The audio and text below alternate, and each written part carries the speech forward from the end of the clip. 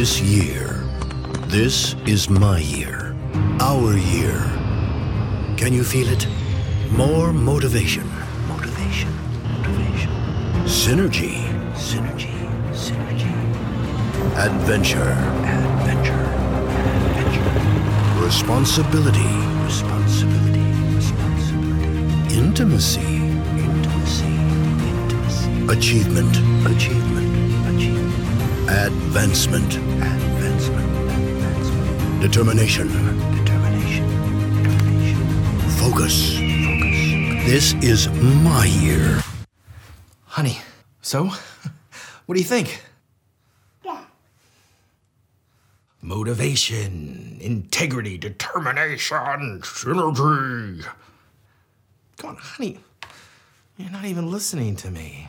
I mean, I have a poster and everything this time. This is perfect. I mean business. Jack? This is my year. I promise. Good morning. How are you, church? 2019. Are you ready? You see, there are probably two types of people in the room today.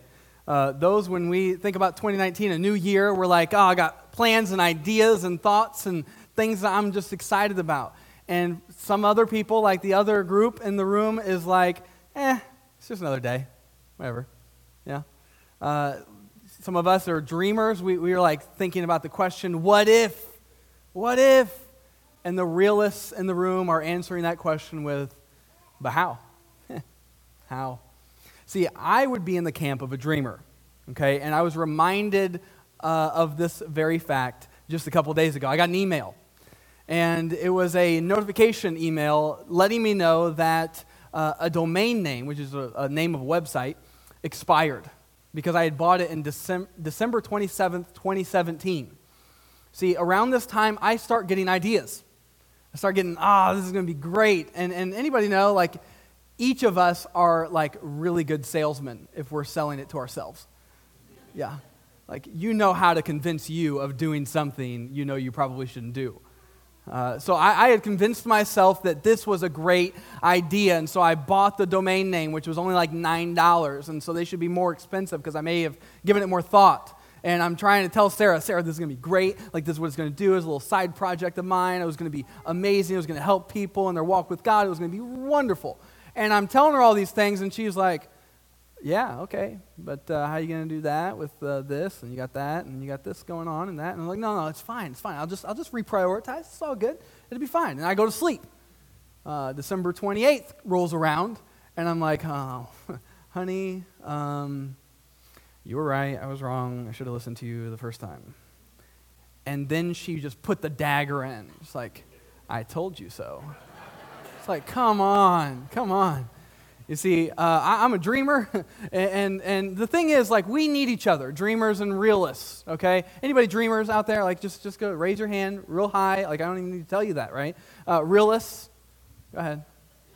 Some of you are, like, really excited about it. Okay. I bring y'all the reality, right? That's what. So we need each other. Because every now and again, I'll get an idea, and it's a good idea, and I see it through, and it's just wonderful. 4 years ago, I had an idea for a website for basically a resource website for pastors to help them preach and lead better. And by the way, like, by doing so, like, anybody know that when you teach something, you get better at the thing that you're teaching, right? And so I thought this would be a great idea. And Sarah was like, no, it's probably not going to work. And I have proven her wrong. Yeah. Because today, thousands of pastors are getting that content that I found at a website with a friend of mine, and it's good. So, like, dreamers, realists, y'all need us, okay? Dreamers, we need realists too, because sometimes we're, like, in the clouds, and we need to be brought down. Because if we only have ideas and we never turn those ideas into action, then we really haven't done anything at all, right? So we need each other, dreamers and realists. Now, this time of year, this reality is very apparent. But any of you, like, I want to ask a question. It's a question that I'm sure you've asked yourself. Maybe you didn't expect it in church, but what do you want 2019 to be for you? What do you want in 2019? What do you want? Maybe some of these New Year's resolutions that are very common maybe resonate with some of you. Eat healthier. Like, that's a good idea, right? Until you see pizza, and it's like, oh, no, bacon. 2, get more exercise. Save more money, or save money, period. Focus on self-care, like get more sleep. Unless you have newborns, it just doesn't happen. You can resolve as much as you want. Read more, make new friends, learn a new skill, get a new job, take up a new hobby. I don't plan on making New Year's resolutions, right? Any of you actually make New Year's resolutions? Or maybe you set goals if you're type A and like me, like I don't call it a resolution. Yeah, call it goals. Yeah. Any of you have one New Year's resolution, and that is to not make New Year's resolutions? Yeah, okay. So like 9.2% of people actually follow through on their New Year's resolutions. So maybe there's a better question. Maybe the question that we should ask ourselves is not, what do I want for me in 2019, but maybe this question is a little bit better. What does God want for me in 2019? What does God want for you in 2019? What does he want? Because here's the thing, like the way we answer this question determines whether or not we are following God. It determines whether or not we are living in God's plan for us. Because if we can get this right, and we're going to spend the rest of our morning unpacking the answer to this, but if we can get this right, then I think, and this is not just the dreamer in me, not just the over-exaggerator, but I think 2019 could very well be the best year of our lives, if we got this right. But here's the thing. This is not to say that 2019 will not be filled with life. When life happens, right? It's going to storms are still going to come, things are going to happen, people are going to get sick, we're going to have struggles, we're going to have difficulties. But the thing is, like when we can get the answer to this question right, it helps us deal and respond to when life happens. So that at the end of 2019, imagine what it would be like at the end of 2019 to look back at the year and think, no, that was a good year. Like this was, wow. Like anybody ever, like a year from now, as you're sitting in the chair you're sitting in now, because we're creatures of habit and y'all sit in the same spots. Right? Yeah, exactly. I know you do. And I'm always here too, so like, at least starting to. He's always there.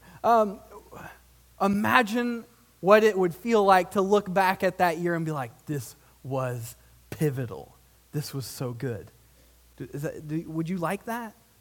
Because I don't think any of us are signing up for looking back at 2019 and like, yeah, it was just another year. Like, what if there could be more? So if you have a Bible, go to Mark chapter 12, and we're going to be diving into that. But I want to give you a little plug for next week. We're starting a new series called Mission Advance, and in this series, over 3 weeks, we're going to be looking at what God has called us to as a church in 2019, what I believe we're called to as a church body, and why we exist as a church. So we're going to be looking at that. I hope you'll make plans to be here next week for that, Mission Advance. But Mark chapter 12 is where we'll be, starting in verse 28. And here's what it says.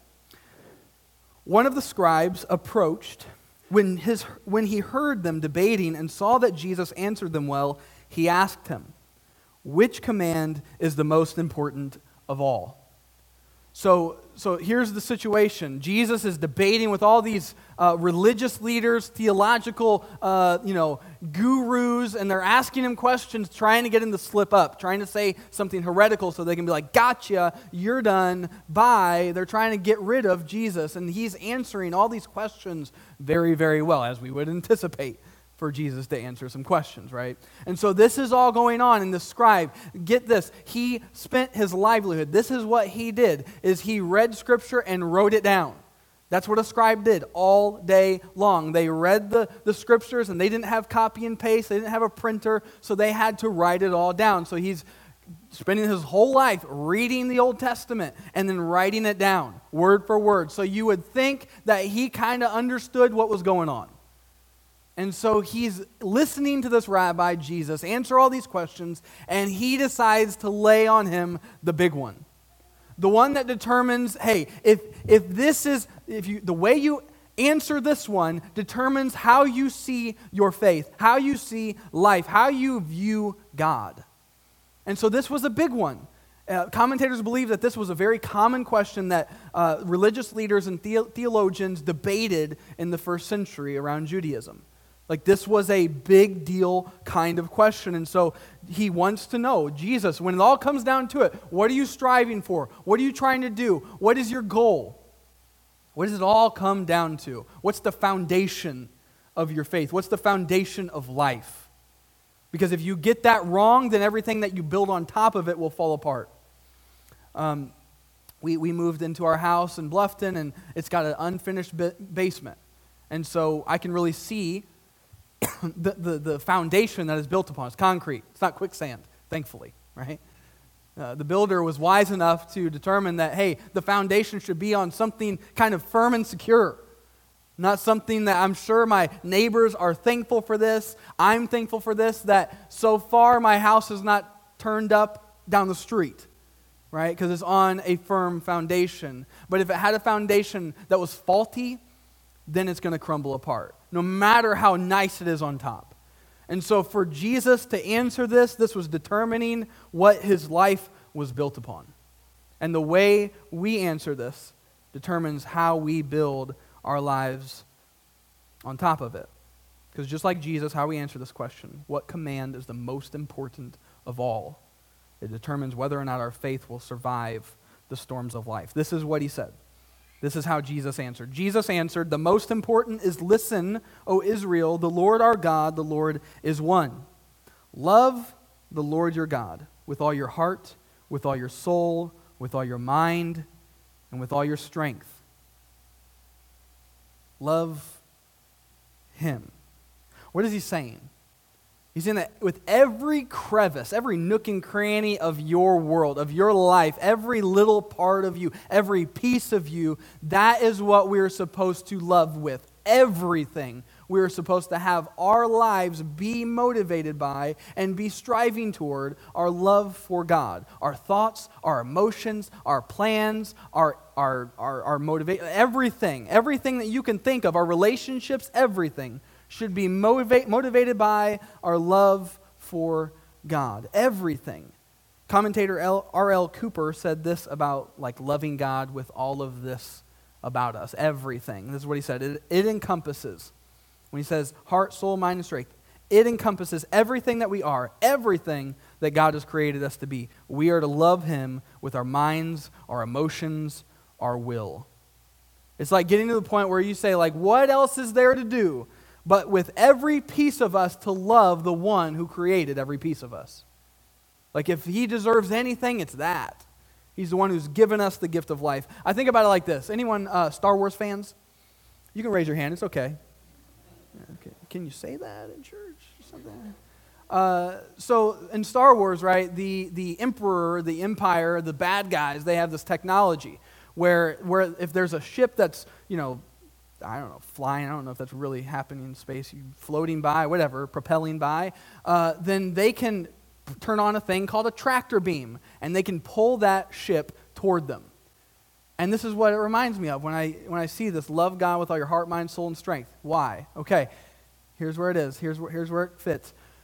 Our love for God should be the thing that everything about us is gravitating toward. Our everything, every person, every motivation, every thought, every plan, everything about us should be going toward our love for God. It should be like a tractor beam that anything we do, anything we think of should have the motivation, have the pull toward, oriented toward, calibrated toward our love for God.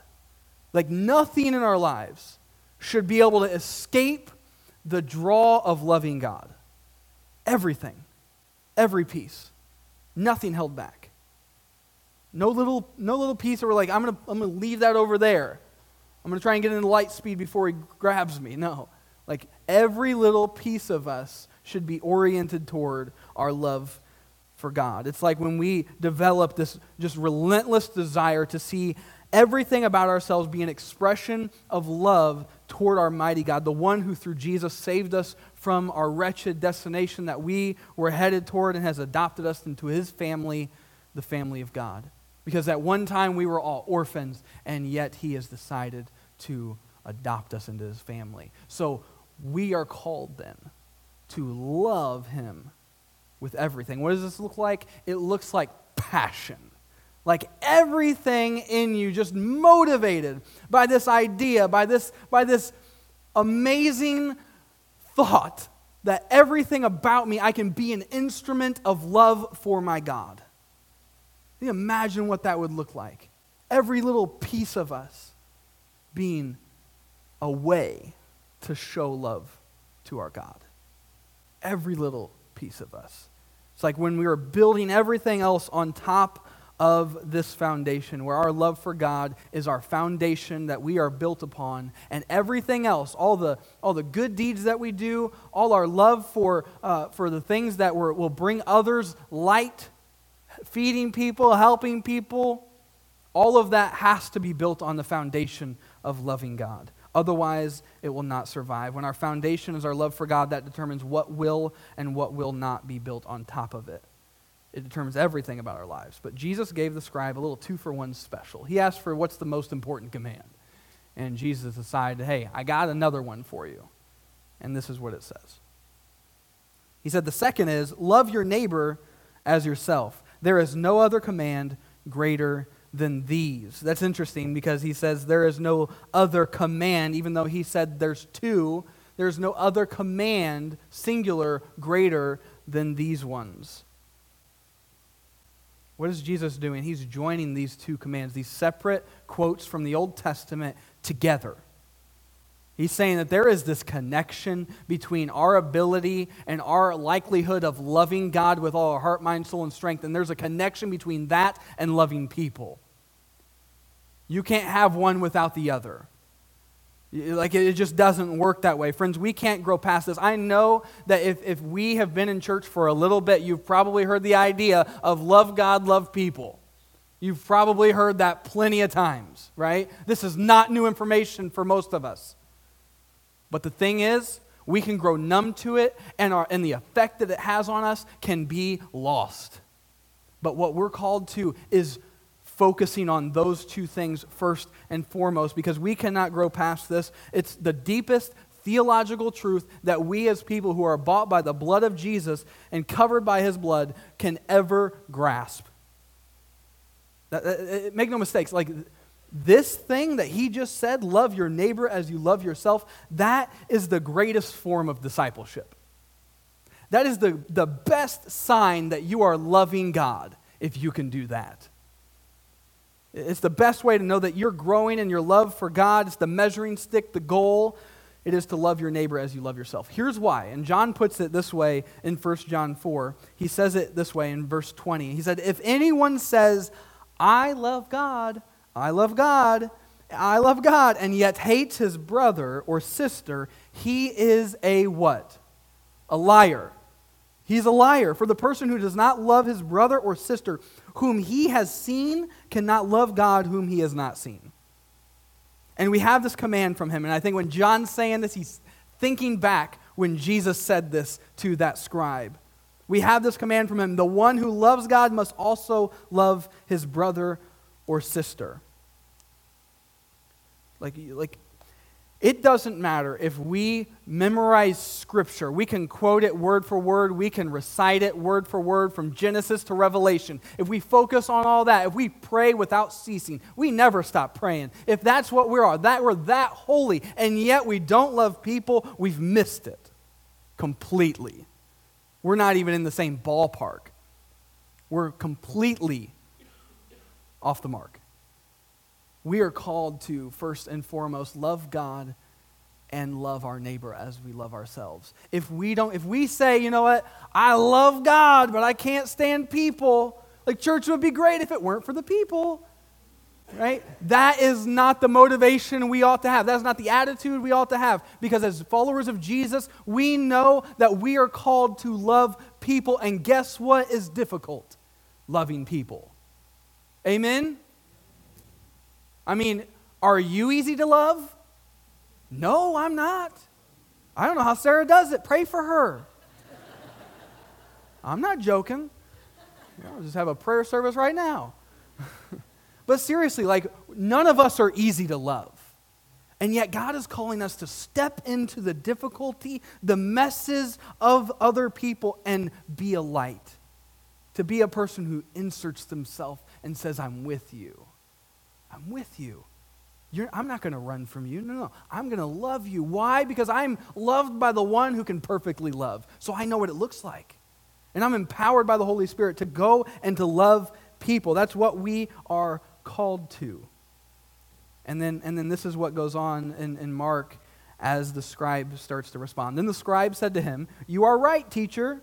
You have correctly said that he is one, and there is no one else except him. And to love him with all your heart, with all your understanding, and with all your strength, and to love your neighbor as yourself is far more important than all the burnt offerings and sacrifices."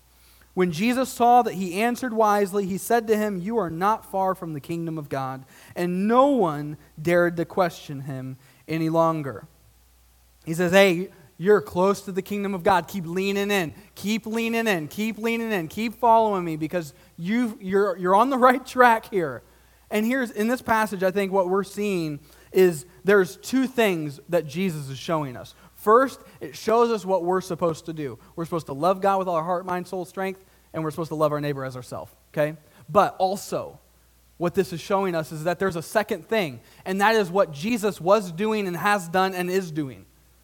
He is always going, if you read the Gospels, he's always going to the Father. He's always praying to God. He's always going to him and surrendering to him and talking to him and crying out to him and trying to be a person who is following God's plan for him. He's always trying to do that. He's always trying to orient his life toward his love for the Father.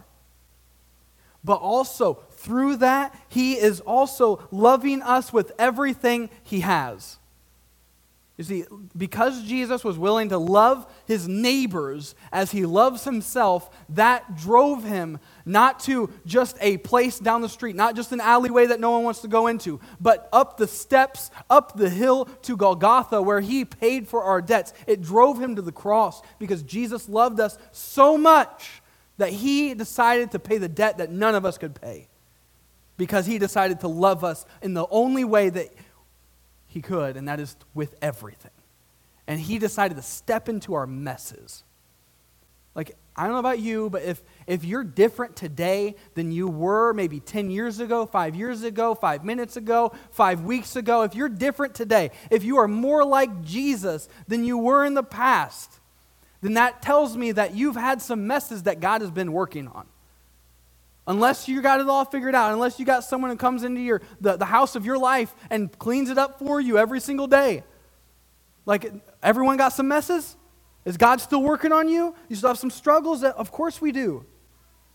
But the great news about that is the fact that God loves us enough to step into it.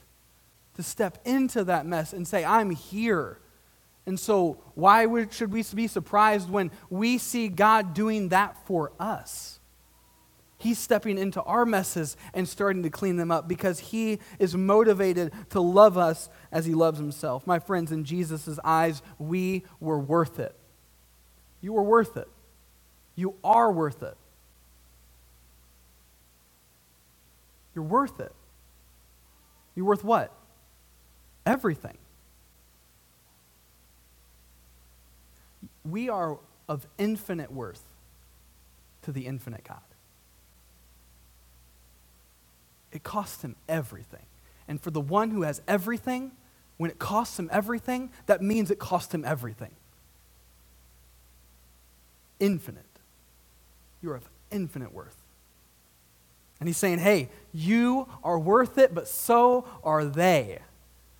So let's go, let's get together, let's love God, and let's love people. Let's go, let's go. Let's make 2019 what God wants it to be. Here's the thing. If you want 2019 to be the best year of your life, and I'm not even over-exaggerating, if you want 2019 to be the best year of your life, step into the messy, difficult, courageous, courage-requiring, ever-inspiring adventure of loving God with all your heart, mind, soul, and strength, and loving your neighbor as you love yourself. That is what that will do. I'm not even just I'm not like trying to convince you of something that is not true. I'm not trying to get you pumped up for something that is just kind of like a feeling. If you decide to step into that, to love God and love people, then that will change everything about 2019. It will change everything about our lives.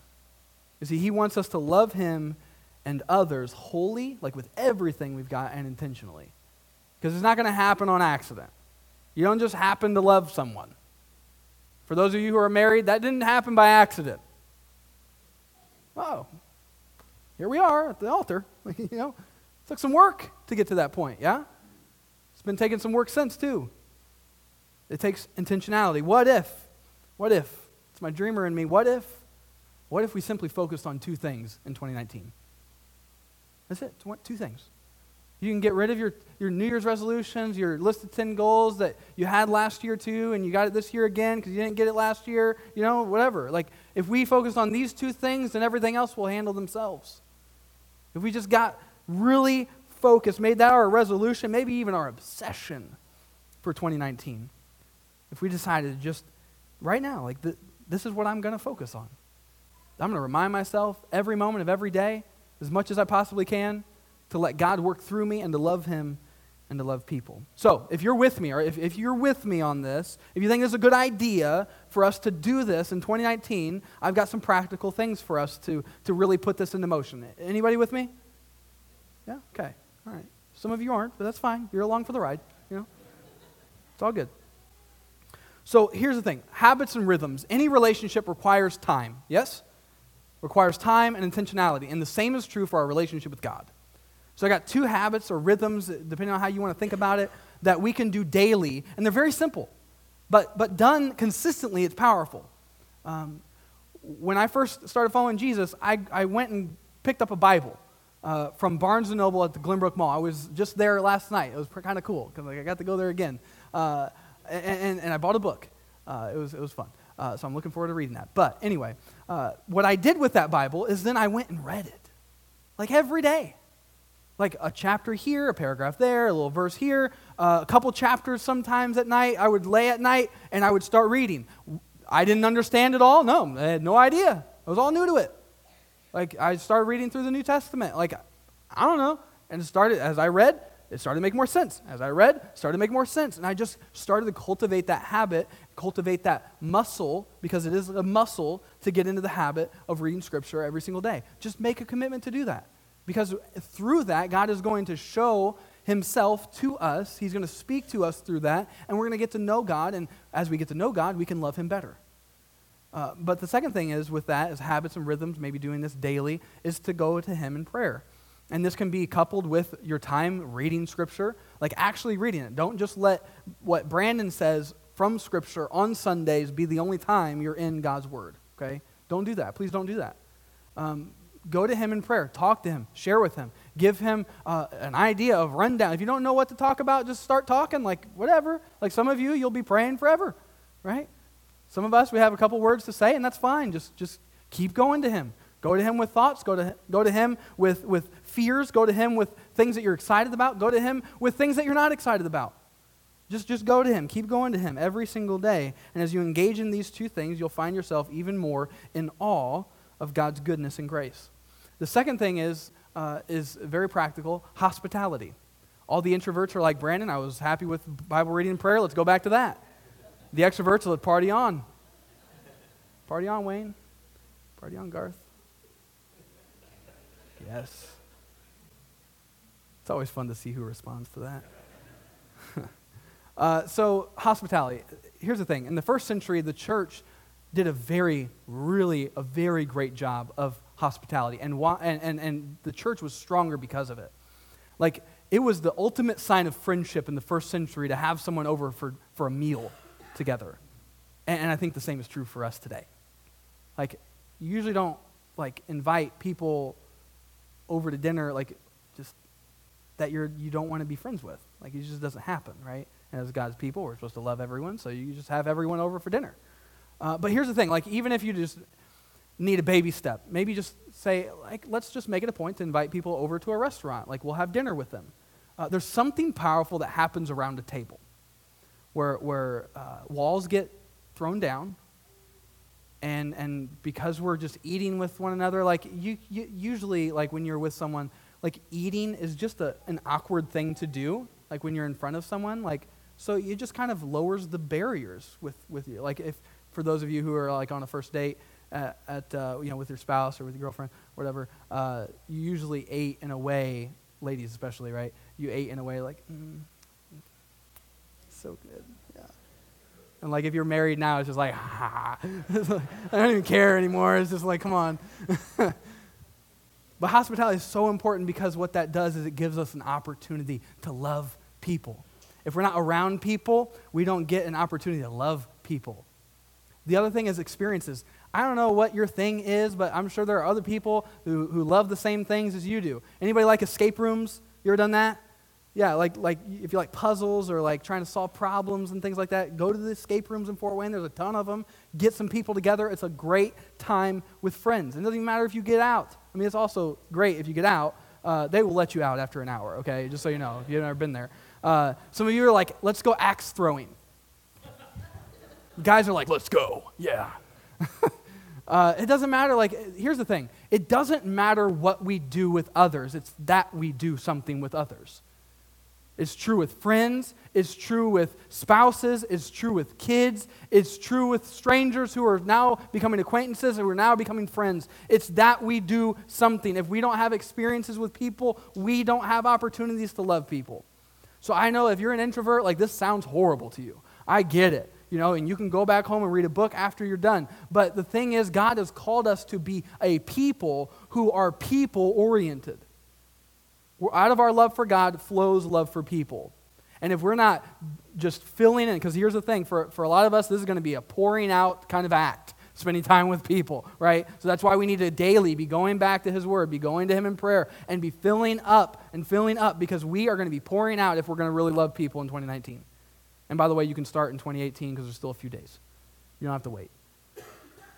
So we all need to, I think, engage in that. And just so you know, like, we're getting our house ready because we are excited to be inviting people over for meals, okay? And scheduling-wise, I'll have to double-check with my wife every time, okay? So we have a calendar, and we're excited. We're just excited to have people over because that's how we love people. That's how we build relationships with you all, with people, is by having us get together. So get into the habit, then, of being with people. And this last thing is more of an attitude that we bring with ourselves as we do these things. And it's one word: vulnerability. That's uncomfortable, right? If we are going to fully love God, then we have to let ourselves be vulnerable. Depending on your personality, this sounds horrible, but God's calling us to it because we will never be able to fully love someone or love God if we don't let all the barriers and the walls down. We have to just let it go. We just have to let it go, and we have to let Him do work in us because we will never share things that we need to share. We will never open ourselves up to saying, hey, I really enjoyed our time together. Hey, would you come over for dinner? I would really love for you guys to come over for dinner. Like, that's a vulnerable place to be, right? Because they could say no. Or they could be like, I guess. Right? And you're like, oh, no. Right? It's a vulnerable thing. But when you're with people, like, it's an amazing thing. When one person's vulnerable, guess what that does to the whole room? It lowers the barrier, lowers the walls that we all create, because it's vulnerability that will allow us to have an open door to love people the way we love ourselves. Without that, we won't be able to do it. And so vulnerability is vitally important. It's really a posture that we have as we go to love God and love people. Again, 2019, like, if you want, and I'm not exaggerating, I really believe this. In 2019, if you want it to be the best year of your life, then step into the messy, difficult, courage-requiring, awe-inspiring adventure of loving God with all your heart, with all your soul, all your mind, strength, all that. Love people as you love yourself. Like just step into that. But here's the thing. If we could just imagine a year from now, we're sitting in the same places and we're thinking about 2020. That's crazy, right? And we look back at 2019. Imagine if we just decided to focus on loving God and loving people, and we really did that in very tangible, practical ways. Maybe we weren't perfect, that's fine, like we're not going to be, but we decided to make it an emphasis in our lives. Imagine with me, would your life be messier? Yes, it would. Why? Because you'll have a bunch more friends. It'll be messy. It'll be messy. Would it be better? Yes, it would be. Would your life have more meaning? Absolutely. How would your life be different? Or maybe the better question is this: how would someone else's life be different if we decided to do that? How would their life be different? How would maybe your sibling's life be different if we decided to love God with all our heart, mind, soul, and strength, and out of that love we overflowed and loved people as we love ourselves? How would your friend's life be different? How would your spouse's life be different? How would your kids' lives be different? How would someone you've never met, how would their life be different if we decided to love God and to love people? To the dreamers, my fellow dreamers, I just have to ask you the question, what if? And you're excited and ready to go. To the realists, my friends, but how? 3 words. Book, kneel, table. Book, kneel, table. Here's what I mean. Spend time in God's book. Try and do it every day. Learn from him, get to know him, think about him, learn about him, be reminded of him every day.